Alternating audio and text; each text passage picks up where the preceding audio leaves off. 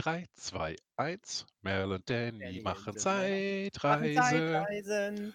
am Auch zur Nachmittag. Zeit versetzt. Genau. Na, das gehört sich doch so bei Zeitreisen. Ja, genau, das gehört sich so. Guten Tag, wie geht es dir? Mir geht es eigentlich geht's mir gut. Das Wetter ist nur ein bisschen komisch und, ich fühle mich irgendwie ziemlich gerädert heute. Ja, das Wetter ist auch in Berlin komisch. Das ist so, wenn man ich habe gerade draußen auf dem Balkon gesessen und wusste nicht, wo meine Haut aufhört und wo die Luft anfängt. Das war so exakt die richtige Temperatur. Oh, Ja, fancy pupancy. ja. Und auch das ein abgewandeltes Zitat Ja, im genau. Raum. Ich war quasi auf dem Balkon der Balkontemperatur und nicht im Raum der Raumtemperatur. 500 Gummipunkte What? lobe ich aus. Jawohl. Oh, du bist aber großzügig. Also, das dürfte, eigentlich relativ einfach sein, weil die Serie muss es jetzt irgendwo auf einem Streaming-Kanal geben. Zurzeit guckt sie jeder. Uh. Ja. Oh mein Gott, ich habe meine Gummipunkte verschwendet. Nein, das ist nicht so schlimm. Das ist Ich, nicht so ich, schlimm. ich, ich will 5 Minuten in der Zeit zurückreisen und das ungeschehen machen. Wait. Ich biete 5 Gummipunkte für die Identifizierung dieses Zitats. Bam. Zeitreisen for the win. Oh, was für ein Zufall überhaupt, weil unser Thema heute sind. Dü, dü, dü, Zeitreisen. dü. Oh, jetzt habe ich Indie gesungen und nicht di, dü, dü, dili, dü, dü, dü. Jetzt haben wir die richtige Ja, Fanfare für genau. Zeitreisen. Aber Danny, du musst mit mir zurückkommen. zurück wohin? Zurück in die Zukunft. Di, dü, dü, dili, dü, dü, dü. Wollen Sie sich noch ein bisschen zurücksetzen? Die Straße ist ganz schön kurz für das, was wir vorhaben. Wo wir hinfahren, Danny, brauchen wir keine Straßen. Oh, wir brauchen einen Zeitreisevorspann. Und zwar werden wir jetzt Szenen beschreiben, wie in einer Sitcom, die in der Serie dann auch irgendwie vorkommen. Zum Beispiel, jetzt schwillt die Musik an. Genau. Und dabei sieht man dann, da wird dann eingeblendet, wie du neben Napoleon stehst mit deinen 1,80 Meter und versuchst deine Hand gerade irgendwie in die Tasche zu zwängen und er mit hochrotem Kopf und zeternd irgendwo auf Hüfthöhe steht. Nee, viel besser. Ich ziehe an dem Arm, den er unter der Jacke hat. Und dann Yes. finde ich irgendwas Lustiges raus, was er da anstelle der Hand oder in der Hand hat und das immer versteckt. Ein Kamm zum Beispiel oder ein Korkenzieher. Ein Er hat Bingo. statt einer Hand hat er einen Korkenzieher. Ja, Deswegen hat er den immer unter der Jacke, weil das wäre ja traurig, aber er braucht die, weil er muss doch den guten französischen Wein aufmachen. genau. Und wo kann ich noch hinfahren? Was ist denn noch so schön? Auch Robin Hood natürlich. Und Ja. das ist dann schon wieder so eine Sprechszene und man hört nur, wie ich ihn darauf hinweise: „Robin, du hast eine Laufmasche.“ Und dann laufe ich weg, lachend. Ah. Ja. Hervorragend. Mhm. Ja. Zeitreisen. Wo würdest du hinreisen in der Zeit? Puh. Ich meine, da haben wir ja schon gestern so ein bisschen drüber gesprochen. Ja, ich Jetzt habe auch noch mal 'n weiten wir bisschen das drüber Ganze quasi nachgedacht. aus. Ja, also ich würde natürlich, um meinem größten Helden Referenz zu erweisen, nach New York reisen wollen ins 31. Jahrhundert, kurz bevor er da ankommt und die Klinik sprengt quasi, also die Klinik außer Kraft setzt. Und dann würde ich ganz eigensüchtig das einfach mal nutzen, was sie da alles anbieten. Dann würde ich dem Doktor helfen, die Klinik außer Kraft zu setzen. Und keiner Oh. weiß, worüber ich rede. Doch, ich weiß, Ja, du worüber wir schon, ja, reden. klar. Ja, Vielleicht auch noch ein paar andere. Es sind erstaunlich viele von uns ja, aber auf du Twitter. merkst, dass wir gerade wieder anfangen, die Strahlen zu kreuzen, ne? Ja, wir werden wahrscheinlich auch nie wieder aufhören können damit. So. Ja, also Zukunft. Doch, ja, ich habe so drüber nachgedacht, ich würde echt in die Zukunft. Einfach so, um so die ganzen Annehmlichkeiten, die wir jetzt schon haben und entwickeln, dann einfach mal zu sehen, wie die weiterentwickelt werden. Oder wir fahren in die Zukunft und da ist einfach keiner mehr. Uh, Weil wir nicht dem normalen Fluss der Zeit gefolgt sind, sondern aus dem Fluss raus und die Und ganze dann Welt ist leer. wie hießen sie? Die Langoliers. Langoliers kommen dann. Genau. Schön, dass wir beide gleich ans Gleiche gedacht haben. Ja, ja, genau. Und die fressen dann die Zeit hinter der Zeit auf. Hinter den Kulissen. Was gab's denn noch für tolle und gute Zeitreisegeschichten? Also natürlich, Zurück in die Zukunft versteht sich von selbst. Doctor Who versteht sich auch von selbst. Ja.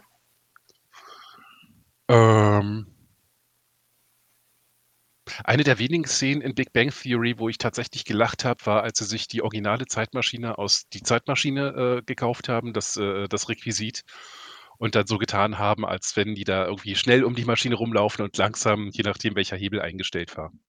Das fand ich sehr clever. Stimmt, das war ganz lustig. Ansonsten gibt es noch einen sehr abgefahrenen Zeitreisefilm.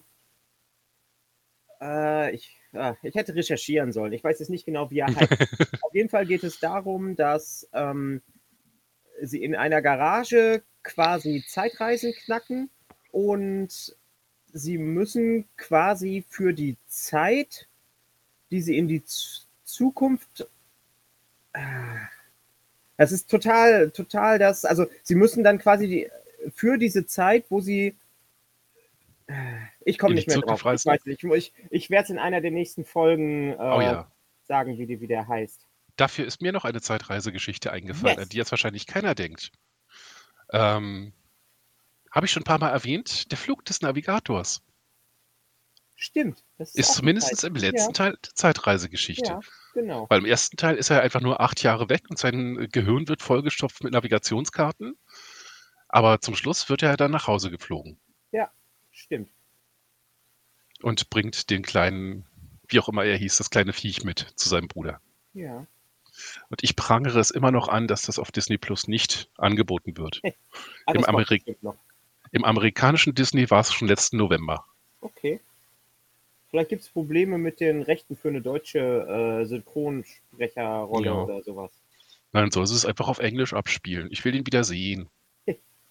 Du wirst das sehen. Bestimmt. Ich habe doch auch ein Recht auf eine Privatfähre oder wie das heißt. Siehst du, ich kann ihn sogar noch zitieren. Oh. Ansonsten gibt es noch Bill und Ted. Exzellent, natürlich. Großartige Zeitreisende. Absolut. Ja. Bunt ist das Leben und granatenstark. Einer der wenigen Filme, wo die deutsche Übersetzung 1000-mal besser ist als das englische Original. Es gibt tatsächlich wenige Filme, wo die Synchro besser ist. Meistens bei Monty Python, weil die deutschen Synchros sind einfach so viel alberner. Mhm. Ja. Und bei Bill und Ted. Sonst hätten wir nie solche großartigen Ausdrücke wie Hoshi bekommen. Oh. Hey, Hoshi! Was geht, Hoshi? Ja. So. 12 Monkeys muss natürlich auch erwähnt werden vom großartigen Terry Gilliam. Ja. Ich habe übrigens gestern auf YouTube ein sehr schönes Feature gesehen, wo Eric Idle über so seine ikonischsten Rollen gesprochen hat. Und da hat er auch über ein paar Rollen in Terry Gilliam-Filmen gesprochen und hat gesagt, er liebt ihn wie einen Bruder und würde seine Niere für ihn geben, aber er würde nie wieder von ihm gedirektort werden. Er würde ihn nie wieder Regie für sich führen lassen. Ist das weil so Terry Gilliam zu chaotisch ist. Terry Gilliam sagt, er lebt darin, Chaos zu erschaffen und dieses Chaos dann zu beherrschen und aufzulösen. Und damit kommt Eric Idle nicht klar. Tja. Ja, das ist okay. Ja. Kann ich mit leben. Ja. Ja. Unsere heutige Folge geht übrigens über Zeitreisen. Mel, hast du da irgendwas recherchiert zu? Ich wollte eigentlich was recherchieren, aber ich muss sagen, dass ich es nicht getan habe. Ich weiß, dass ich jetzt gleich einen Film vorschlagen wollte, aber mir ist total entfallen, wie der heißt. Und es ist auch gerade zu kompliziert zu erklären, wie Zeitreisen da drin genau funktioniert. So lasse ich es einfach. Oh, genau. Wenn es Zeitreisen wirklich geben würde, dann würde sich jetzt noch jemand hier einklinken von uns beiden aus der Zukunft, würde zurückkommen und uns erklären, welcher Film das ist und wie das funktioniert. Ja, Genau. Und Da bräuchte er dann relativ lange für. es ist niemand da. Soll das heißen, es gibt keine Zeitreisen? Es gibt keine Zeitreisen.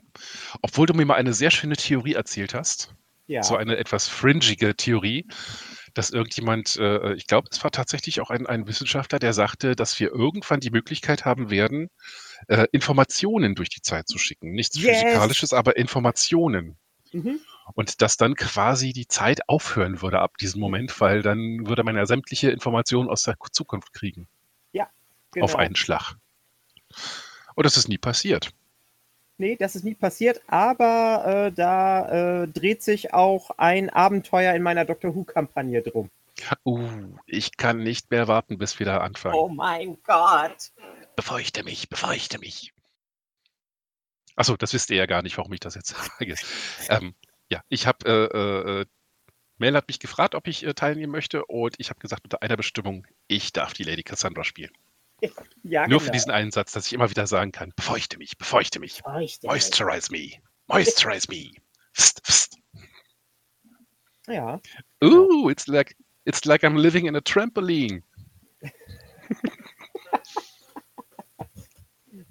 Nice. Oh my God, I'm a Chad. Was noch? Was noch?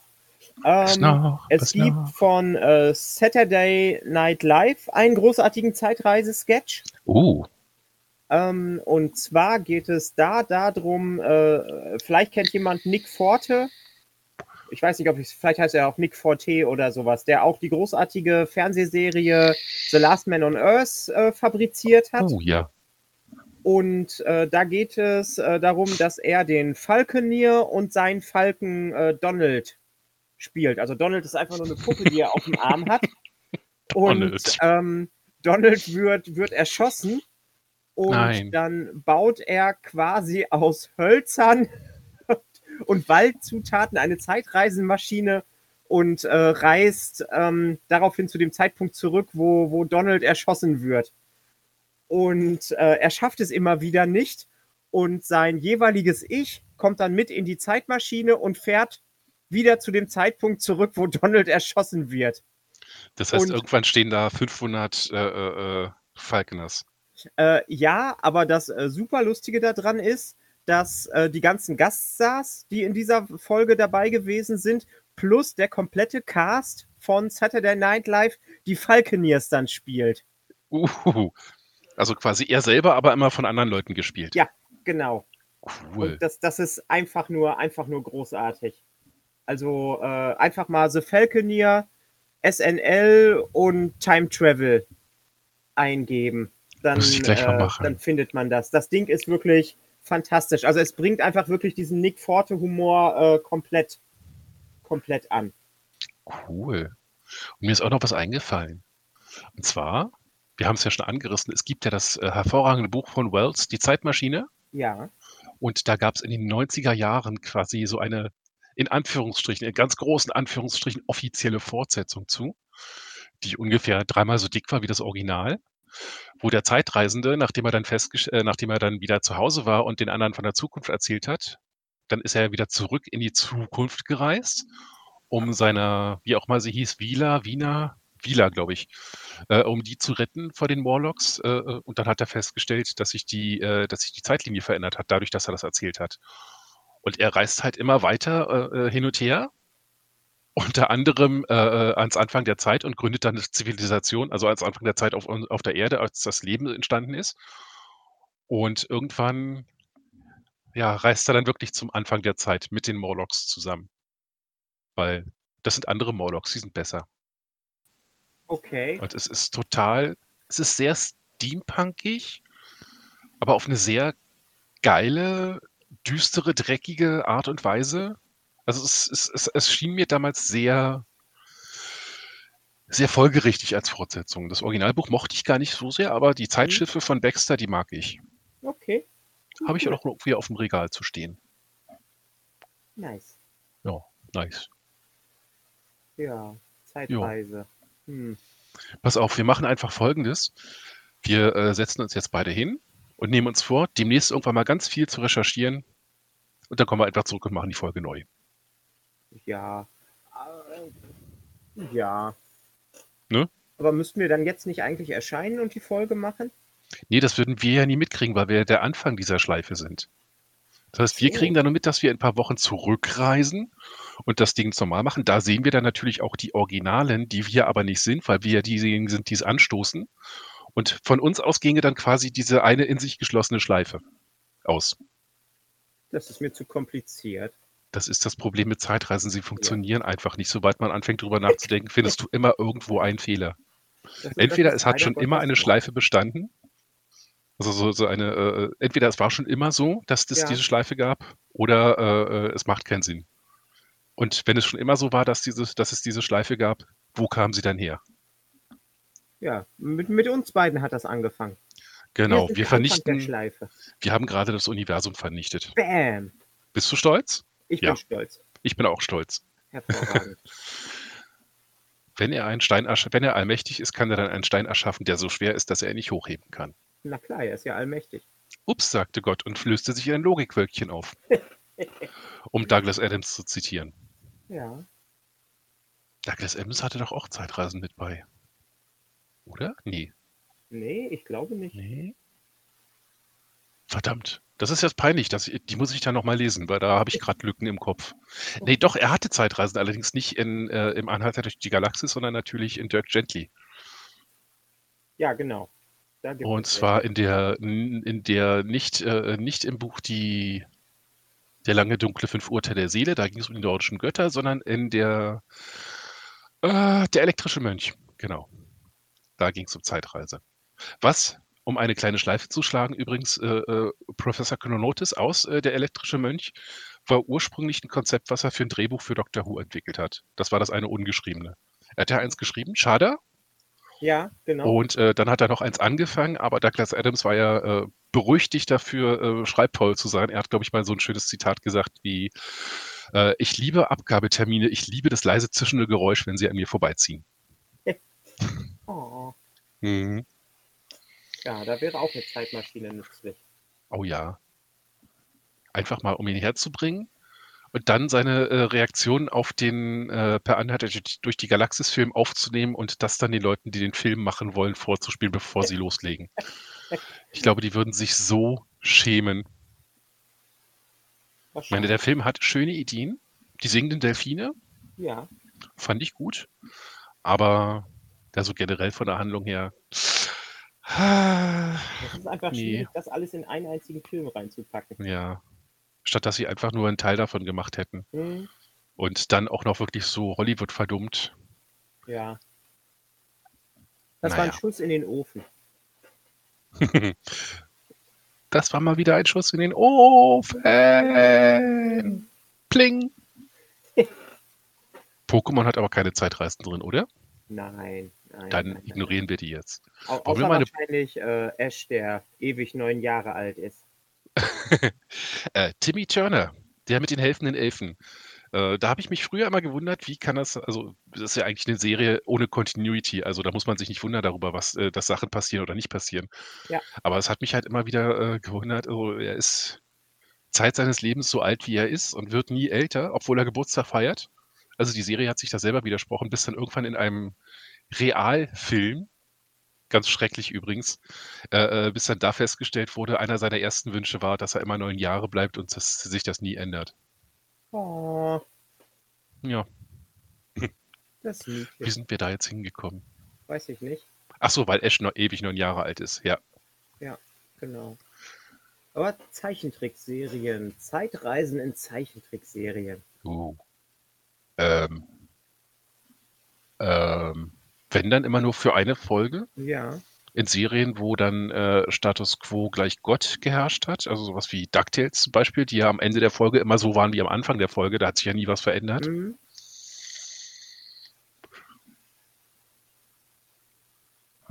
Gravity Future Falls hat auch 'ne großartige Zeitreisenfolge gehabt. oh ja, Gravity Falls war sowieso sehr großartig. Ja. Und Futurama, selbstverständlich, mit dem großartigen Konzept, dass du nur vorwärts in der Zeit reisen kannst. Oh, das habe ich Und auch in 'nem Rollenspiel übernommen. und wenn du am Ende der Zeit angekommen bist, geht's quasi wieder von vorne los, Ja, mit leichten Änderungen. genau. dass man zum Beispiel statt Hitler Eleanor Roosevelt erschießt, versehentlich. Ja, genau. Eleanor Roosevelt ist irgendwie so, da klingelt was in meinem Kopf, die hat irgendwie eine Verbindung zu irgendeinem. Ach ja, klar. Bei den Nachtwächtern.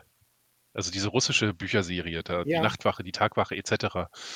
Da geht es im letzten Buch darum, dass die Vampire sich immer so ganz großartige Legenden gegeben haben, scheinbar um sich besser darzustellen, als sie sind. Was sich dann später als falsch herausgestellt hat. Die waren wirklich die allerersten anderen. Aber da hat der Autor halt so ganz genüsslich dargestellt, dass so jeder bekannte Mensch in der Welt eigentlich heimlich ein Vampir war. Abraham Lincoln war natürlich ein Vampir, der hat Eleanor Roosevelt zum Vampir gemacht, etc. etc. Ganz seltsam, aber okay, sehr lesenswert. Also okay. gerade zum Ende hin wird es sehr, sehr cool. Ist eine schöne Welt in sich. Da gibt es aber keine Zeitreise, soweit ich mich erinnere. Nee, Dann hat das hier nichts verloren. genau. Pfui, weg damit. Würdest du Baby Hitler töten, wenn du eine Zeitmaschine hättest? Ich würde es wie Deadpool machen und mir jemand anders suchen, der kein Problem damit hat, auf Kinder zu schießen. Ja, ja, ja, genau. So eine schöne Szene. Übrigens, das ist generell so Deadpool 2. Ich bin sonst nicht so sehr für Fortsetzung zu haben, aber das war großartig. Also ganz zum Schluss einfach mal so alles ungeschehen machen, sämtliche Zeitlinien korrigieren, die in einem sehr unübersichtlichen Universum passieren. Ja, Den ersten Deadpool-Film ungeschehen machen. Das war schön. Und dann halt Baby Hitler erschießen. Oder auch nicht erschießen. nicht erschießen. Oh, ich weiß, was ich mache. Ich bringe Cyclops her, der hat kein Problem damit. Nee, das war nicht Cyclops. Verdammt. Ja, ich merke schon, ich muss wieder Deadpool gucken. Ich kann es nicht mehr auswendig. Ja, musst du auch nicht. Das musst du auch nicht. Doch, das will ich. Was gibt es noch für geschichtliche Ereignisse, wo du gerne eingegriffen hättest? Keins, Oh, tatsächlich. Weil Chaostheorie und so sagt, wenn kleine Ursachen können im Laufe der Zeit in chaotischen Systemen, und die Welt ist ein chaotisches System, können unübersichtliche Folgen haben. Das heißt, lass mich jetzt dreist einfach nur 10 Jahre zurückgehen und mir die richtigen Lottozahlen geben. Weiß ich, ob dann jetzt hier nicht die Welt von Außerirdischen übernommen worden wäre? warum? Weil Also du wenn im Lotto ich, gewonnen hast? ja, also da könnte man garantiert eine Kette, denn im Nachhinein total logisch ist, konstruieren. Also wenn ich einen Reset-Button hätte, wo ich dann halt immer auf meine Zeitebene, auf meine Zeitlinie wieder zurückkommen könnte, würde ich einiges machen. Hitler daran hindern, die Macht zu übernehmen und die zwingende Therapie zu machen. Ähm, die Hinrichtung der französischen Königsfamilie verhindern. Die waren einfach nur doof. Also die hätten auch ruhig im Exil weiterleben können. Napoleon verhindern, also jedenfalls dann die Schreckensherrschaft nach der Revolution und dann halt Kaiser Napoleon. Und Ja, trotzdem dafür sorgen, dass Frankreich eine Demokratie wird und bleibt. Ja, ich würde einfach so generell ziemlich viel Tode verhindern wollen. das ist sehr ehrenhaft von dir. Ja, ich bin einfach neugierig, was aus den Leuten geworden wäre. Okay. John Lennon zum Beispiel hätte sich meiner Meinung nach komplett demontiert in späteren Jahren. Ist eine ganz steile These von mir. Es gab tatsächlich, das ist mal angerichtet worden von einem Musikwissenschaftler, der gesagt hat, es ist ein Glück für Leute wie John Lennon, dass sie so früh gestorben sind. Stellen Sie sich mal vor, John Lennon würde jetzt hier mit 60 Jahren sitzen, hätte seit 20 Jahren kein vernünftiges Lied mehr gesungen und würde jetzt hier weinend auf der Bühne sitzen und vor sich hin heulen, dass ihn alle so scheiße behandeln, weil er früher besser gewesen wäre. Das will man doch nicht sehen. Nee, das will man wirklich nicht sehen. Aber ich wäre trotzdem neugierig. Ja. Und ich würde dann bei meinen Recherchen durch die Zeit rausfinden, wo Elvis lebt. Wo Elvis lebt, Auf welchem Planeten, ja. nicht auf welchem Planeten. Der wohnt in Erie, Doch, Indiana. stimmt. Da war ja auch was. Ja, da war auch was. Da war Wir ja auch fangen schon wieder was. an, die Strahlen zu kreuzen. Ja, das ist einfach so. Da müssen wir uns gar nicht mehr drüber aufregen. Nee, nee. Unser Zeitstrahl ist sowieso ruiniert. Genau. Wir müssen einfach nur nach draußen gucken. Ah, noch regnet's nicht. Rump. Oh, ich bin Ja. echt so kaputt. Ich glaube, wenn ich gleich losfahre und ich am Adenauerplatz anhalten muss, wenn da die Ampel rot ist, dann lege ich mich einfach auf den Rasen und schlafe ein. Ach nö, fahr lieber hoch in den Garten. Leg dich Ja, dahin. Mit den Kittykatzen. ja, genau. Hm. Ja, Ja, pass auf. Dann machen wir es einfach so. Du bist kaputt. Ich bin auch irgendwie nicht ganz da. Wie gesagt, es ist heute ein komisches Wetter. ja. Wir haben einfach ein paar Minuten vor uns hingequasselt. Das heißt, die Leute können uns zuhören und sich freuen, dass wir an sie gedacht haben. Hoffentlich. Ja. Ach so, wenn ich eine Zeitmaschine hätte, würde ich in ein paar Jahrzehnte in die Zukunft fliegen und mir sämtliche Doctor Who-Folgen mitnehmen zum Angucken. Weil das stößt mir jedes Mal arg auf, dass ich jetzt noch 2 Jahre warten muss. Ja, stimmt. Und das Stimmt. ist immer so. Man hält es irgendwie aus und wundert sich dann zum Schluss, wenn dann die neuen Folgen nach 3 Jahren endlich rausgekommen sind, warum man sich am Anfang so drüber aufgeregt hat. Und dann ist die eine Staffel vorbei und dann fängt es wieder an mit dem Aufregen. Ja. Ja, aber stimmt. Man könnte wirklich dann losfahren und sich irgendwelche Fernsehserien zu Ende angucken. Ja. Aber dann hast du Doctor Who bis zur Absetzung geguckt und weißt, da kommt nie wieder auch nur irgendeine Folge. Ja. Du hättest nie wieder Kann ich Freude dann aber dran. irgendwie alle 79 Staffeln irgendwie immer wieder von vorne anfangen. Ja, mit dem Wissen, dass nie wieder was Neues dazu kommt. Bis jetzt haben wir halt das Wissen, sollte noch was kommen. Ja, stimmt. Also ich glaube, Zeitreise wäre tatsächlich vielleicht keine gute Idee für uns. Also für mich zumindest nicht. Ja, vielleicht wirklich irgendwie so Zeittouristen oder sowas. Ja.